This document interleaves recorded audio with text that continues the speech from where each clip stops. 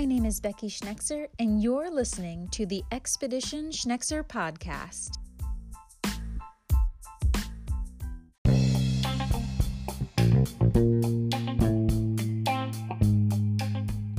Thank you for joining this special season of the Expedition Schnexer podcast, all about Antarctica, preparation for the expedition itself, and what happens afterwards.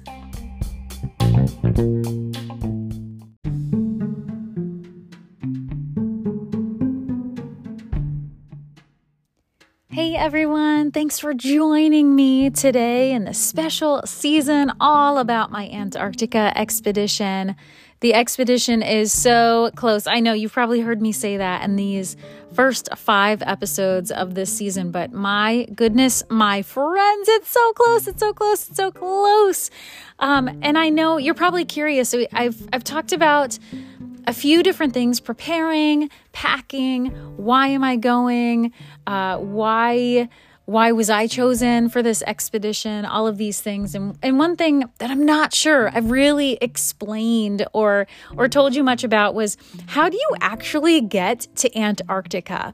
And that is a great question. There's lots of different ways that people can travel from where they are to Antarctica. And so let me just break it down for you. So the day that I leave, I will get a plane from where I am. I'm in Virginia in the United States, and I will head down to Georgia, Atlanta, Georgia, on my first plane. That's about, it's less than 2 hours, maybe an hour, maybe a little more than an hour and a half to get from here to Atlanta, Georgia.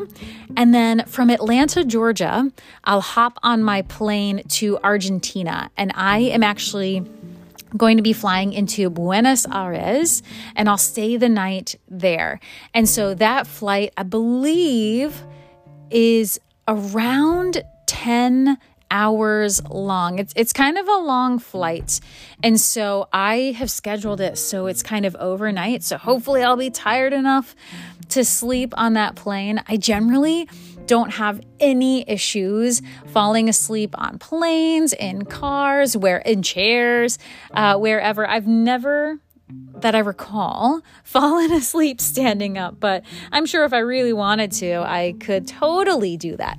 So I generally don't have issues sleeping, but you never know. On a long flight, a long day, all of those factors, the excitement and anxiety for the expedition, but it's a long flight. So I'll go from Atlanta, Georgia, to Buenos Aires, Argentina, and I will spend the night there. I'll spend one night in Buenos Aires, and then the next morning, I'll take one more flight, and I will go from Buenos Aires to Ushuaia, Argentina, and that's about a 3-hour flight.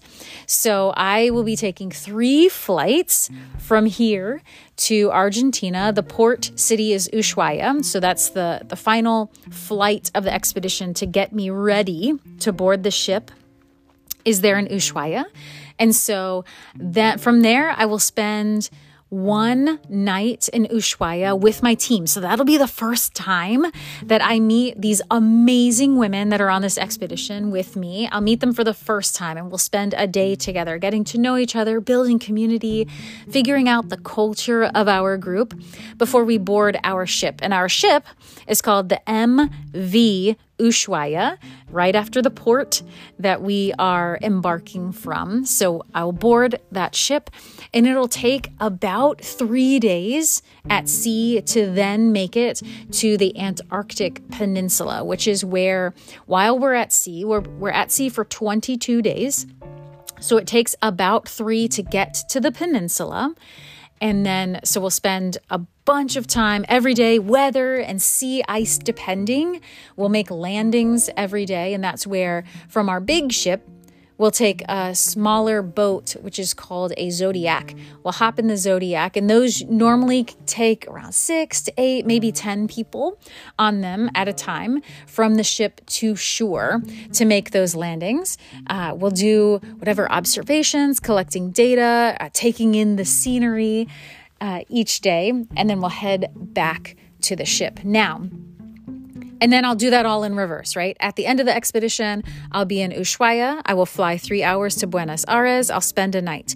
And then I'll take a flight from Buenos Aires to Atlanta, and then Atlanta back to my home, which is in Virginia. And so one of the scary things, though, as if that's not all scary, right? All these flights, all these different things to keep in mind.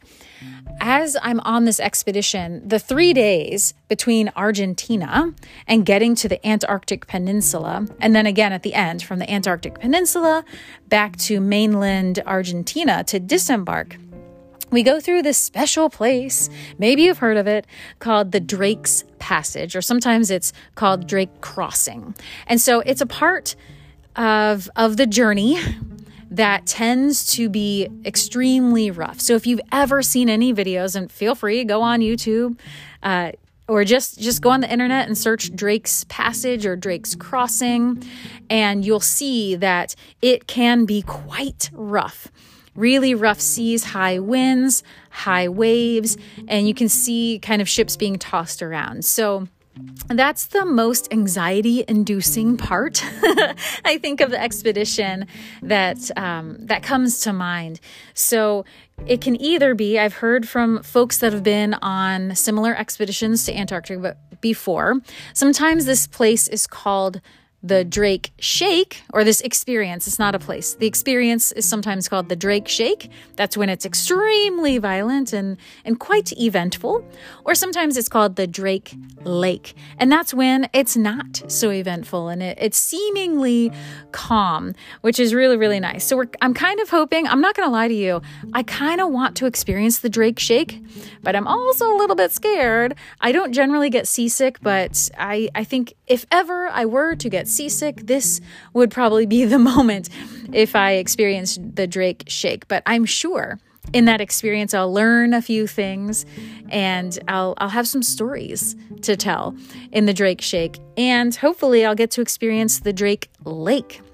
One of my friends I just spoke to yesterday was telling me that on her expedition, she got to experience both. So there was a Drake Lake as she went towards Antarctica, and on the trek home, she experienced the Drake Shake. So, she got the best of both experiences, and she has lived on to tell those tales. So that is the journey, my friends, from here where I live to get to Antarctica and back. Lots of different things can happen. So I will keep you posted as much as I can on the people I encounter, the events that happen, the things that I experience along the way. But in the meantime, I would love your positive thoughts for safe, the least eventful in a bad way expedition as I can possibly have. So thank you for thinking of me. Thank you for tuning in. And once again, my friends, I will catch you on the flip side.